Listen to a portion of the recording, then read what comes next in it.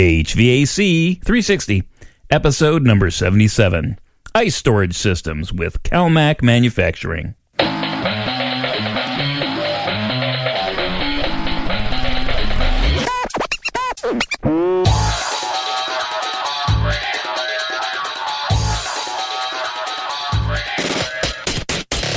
Hey, welcome back, everybody, to another episode of HVAC 360.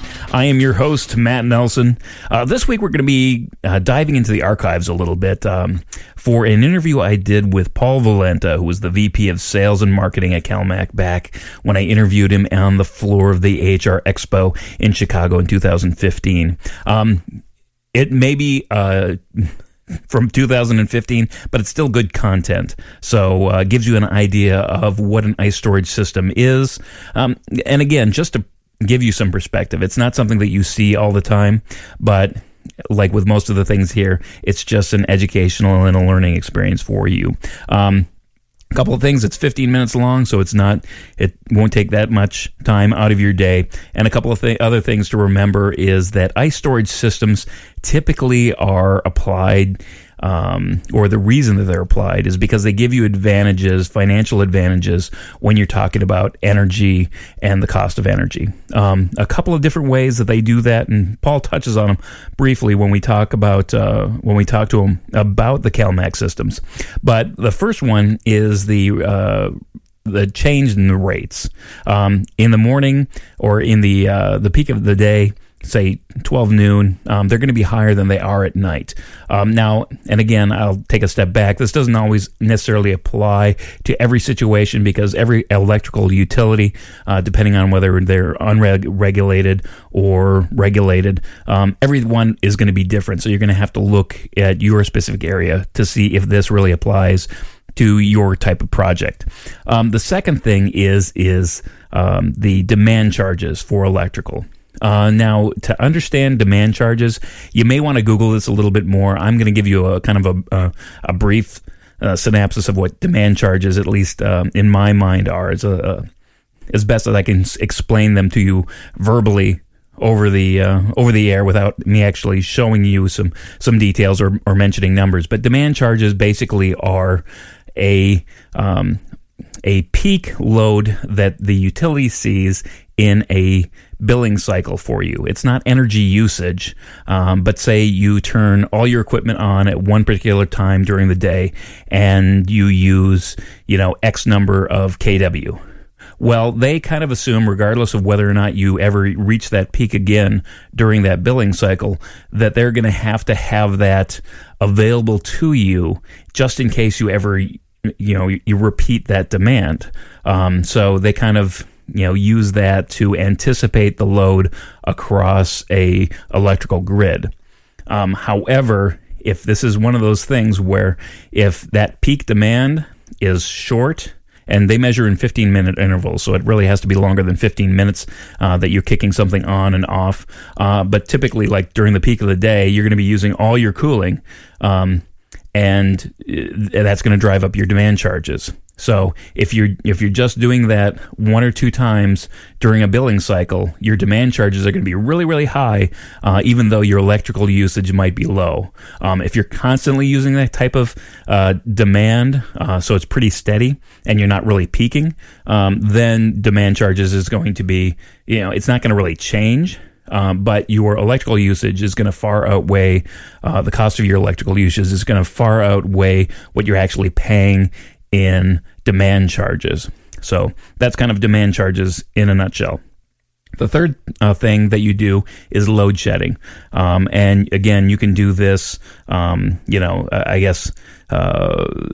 typically things that you do load shedding with in a building. Ice storage is definitely one of them. Larger institutional people will have generators that they could kick on to supplement their electrical usage, and some combined heat and power plants, some CHP. They can use like fossil fuels, natural gas, things like that to generate electricity rather than draw from the grid. So those are kind of a couple of different quick ways that you can shed load in that type of situation. All right. I think that's good enough. So without further ado, here's my interview with Paul Valenta.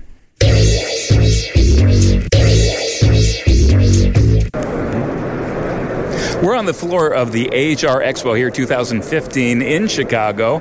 I am standing next to Paul Valenta, who is the Vice President of Sales and Marketing for CalMac. How are you doing today, Paul? I'm doing great, Matt. How are you? I'm doing well. So tell me exactly tell me a little bit about CalMac if the people listening aren't that familiar about it. Sure. CalMac Manufacturing has been around since the 1940s, and for the last 25 to 30 years we've been making energy storage products that feature ice. And so we're kind of an air conditioning system or a battery system for an air conditioning system. And so what we do is we'll make air conditioning at night when electricity is about half price. And we'll use that stored cooling the next day to either offset or augment a reduced size chiller. And by doing this, the customer can reduce cooling costs anywhere from 20 to 40%, depending upon the kind of building they have and what part of the country they're in. So, I mean, when you talk about ice storage, anybody not familiar with ice storage, because it's not a common thing to find in most buildings. So what does it look like from the outside? Well, we make round tanks that actually look like a huge battery. And it's about 8 foot in diameter, about 8 foot tall. It's a modular kind of system, so it's very, very repeatable and modular in that the same job with one tank is designed and operates the same as 100. So we have what's out in the field called an ice tank farm. It consists of multiples of these batteries. It works with a conventional air-cooled or water-cooled chiller and a building. So we'll at night circulate brine through a chiller. The chiller makes ice, circulates that through the ice tanks that we build, and inside the ice tanks is a coil. And the brine inside the ice tanks might be 25 degrees. Surrounding those coils is just water. So we'll freeze that battery solid during the nighttime process. During the day, then, what happens is we'll circulate and cool the building with a conventional chiller. And then as the load increases above the size of that chiller that's installed, or there's a price point, then we'll use that stored cooling to either offset or augment that reduced size chiller. So it's like a battery for your air conditioning system, and we use it to offset cooling costs. So when you talk about offsetting cooling costs with the basically you're talking about demand charges when the electric generation comes to a certain point. I mean, time of the day, say noon or so, when everybody wants to use the cooling because it's a peak load scenario. That's when you'd kind of want to switch over and say, hey, you know what, I can pay for the cost of the product just by using that in a peak scenario. That's right, and so if you look on the cost of $1 per ton hour, the $1 per ton hour that was generated at night might be half of what it would be during the peak of day. And when you think about what's happening on the grid side during a peak load day, the utility is working hard to make electricity available to all, and everybody's cranking up the air conditioners. And what they're using to generate electricity typically is the dirtiest generators, the one that they want to use for the least number of hours. And if people can move that load off peak, then they don't have to start those, and we can reduce emissions into the space. So there's benefit not only to the customer with lower costs, but there's also benefit to the grid and to society by reducing those emissions and not using those old and dirty peakers. And I think that some of the electrical generator, some of those people that generate the electrical power, in an effort not to start that dirtiest power generation. Sometimes, if you're a large consumer of electric, say you're an institution or a hospital, they'll actually basically pay you for the right to call you up and say, hey, let's shut down the power. Let's lessen the power. And obviously, that's another scenario where not only could you go for that lower rate because you can shut off your chiller with the storage system. Yeah, in deregulated markets, there's an operator that controls the grid. And the grid, when they need a call for power, they go out to the market. And the market can either go to, or the lowest cost could be a a peaking generating plant, or it can be what we sometimes call a negawatt. And you can get paid just as if you were a generating plant. It's almost called a virtual generator using the ice storage. So there are options available to do that are out there in the deregulated markets. The other thing that happens in deregulated markets is you don't contribute to the peak demand during the peak periods, and utility providers like that. And so they can go out on the open market knowing that you're not going to contribute, and you can negotiate a better, lower overall rate using ice storage because you're a preferred customer, one that doesn't contribute to the peak demand. So not only can you reduce your demand, but you can also negotiate a better rate and, like you had mentioned, participate in what's called demand response. Now, when you talk about the ice storage system in general, the chill, obviously getting chilled water down to a certain level, does that take a special type of chiller to be able to do that? Most positive displacement chillers can make ice. So that would be a scroll or a screw or even a recip if those are still around. Some of the non-positive displacement centrifugal chillers can make ice, but they have to be selected for that at the time of build to have that increased lift. So most recips and scrolls and screws, no problem. Centrifugal, you got to make sure they can do that, so check with your manufacturer. Excellent. So now at the HR Expo here, 2015, what do you have that's new? What we have now is a completion module. One of the obstacles to ice storage has always been it's a little more involved on the engineering, construction, design, and commissioning. And so what we want to do is take care of that obstacle by making ice easy. And what we've got here is a completion module that includes the pumps, the piping specialties, plate frame heat exchanger, the control valves to make it all work in the 6 different modes, and the control system to operate it. So this is a complete package. Would you consider it a standalone package? Well, you need to add to it the ice tank farm, the chiller, and power, obviously. But that's really it. It's making ice storage more of a ice-in-the-box or a unitary kind of product where it's plug and play.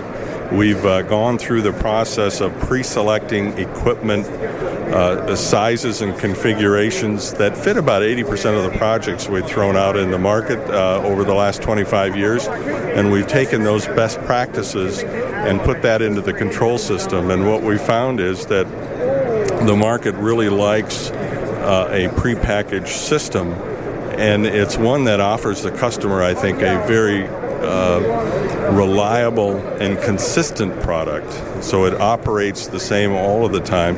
And one of the other issues that we've had with any, I think, ice storage system or water storage system is that when the current operator goes away, if he was there during the commissioning originally, he knows how it should operate. But when a new person comes in, she may not know how to operate that system and what the different modes are and what the equipment should be doing. And we've included that in the control system, so it's very easy to find out how the system should be operating. And we've created other dashboards as well, so the financial person might want to understand why storage is installed and might want to look at what the savings are. There's a dashboard for that. There's a dashboard for troubleshooting. There's a lot of different dashboards that can appeal to everybody that's going to look at the system. Now, when you talk about dashboards, I think of something that's, basically connected to some sort of web server that you can browse to and look at that.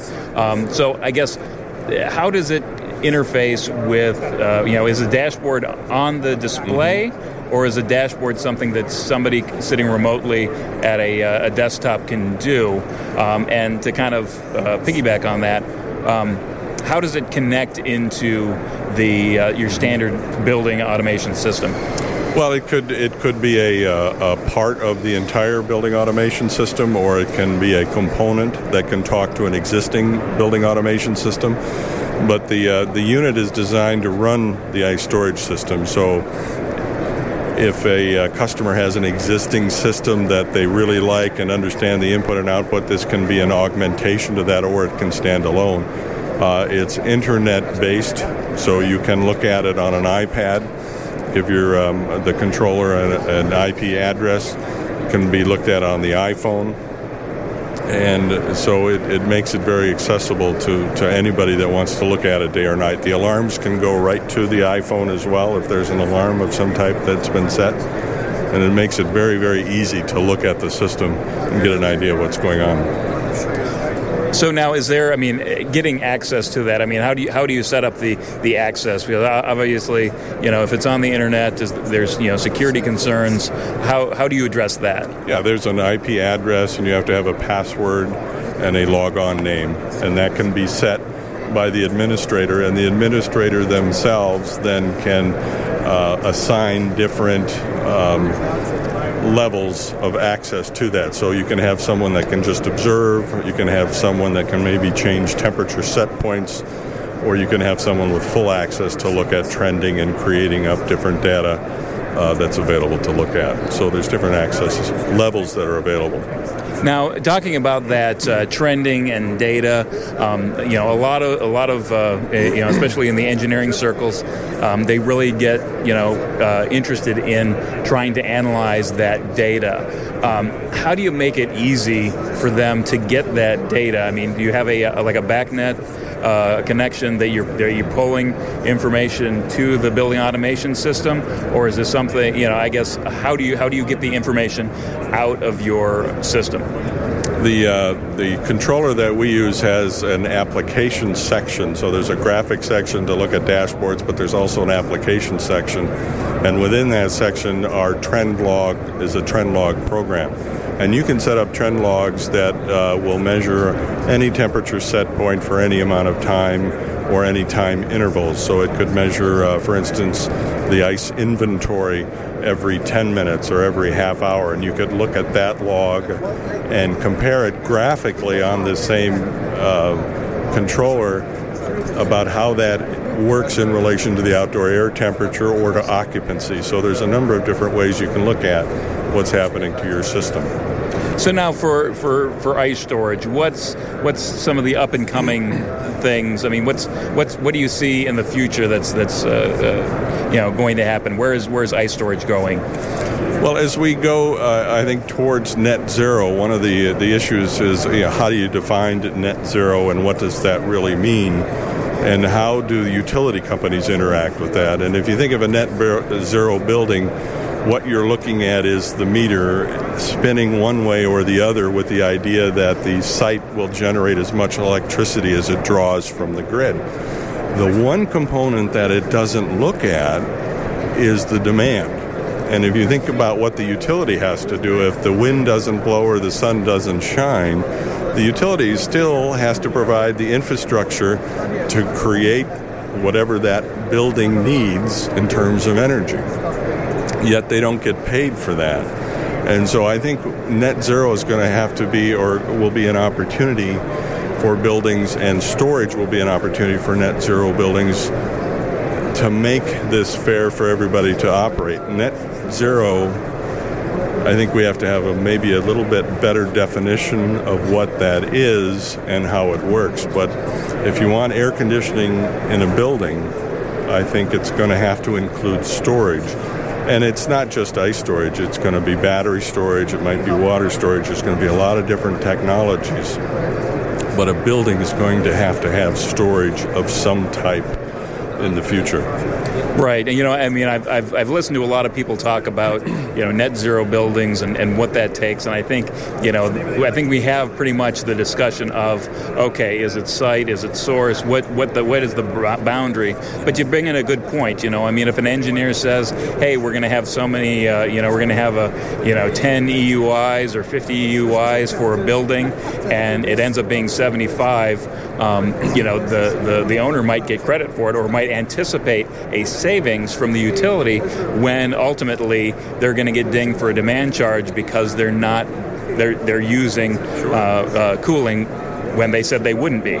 Exactly, and that's because the renewable energy that we depend upon is intermittent, and we just don't know when the sun's going to shine or the wind is going to blow. So we've got to have some kind of backup. And if you think about what happens with renewable energy, what we're doing is replacing fossil fuel, and fossil fuel is a form of stored energy. So somehow, if we're going to replace fossil fuels with renewable energy, we've got to replace that storage. And it could be on the utility side of the meter with pumped hydro, but there also has to be, I think, storage on the customer side of the meter as well to make this all work on a smart grid. Fantastic. Anything else that you want to let the listeners in on? That's about it. That's a good... All right. Well, I appreciate your time, Paul. Thank you so much for giving us your time and talking about CalMac. Great. Thank you. Nice to meet you.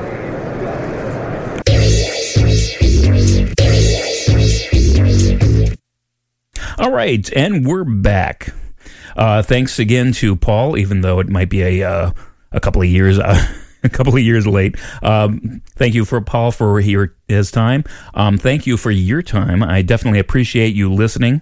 In the meantime, I wanted to kind of I checked the interwebs and see if there was any update on CalMac that I could share with you as an update for this episode, because it is back from 2015, and there was one just recently, so I'll kind of read this a little blurb that I found on the internet.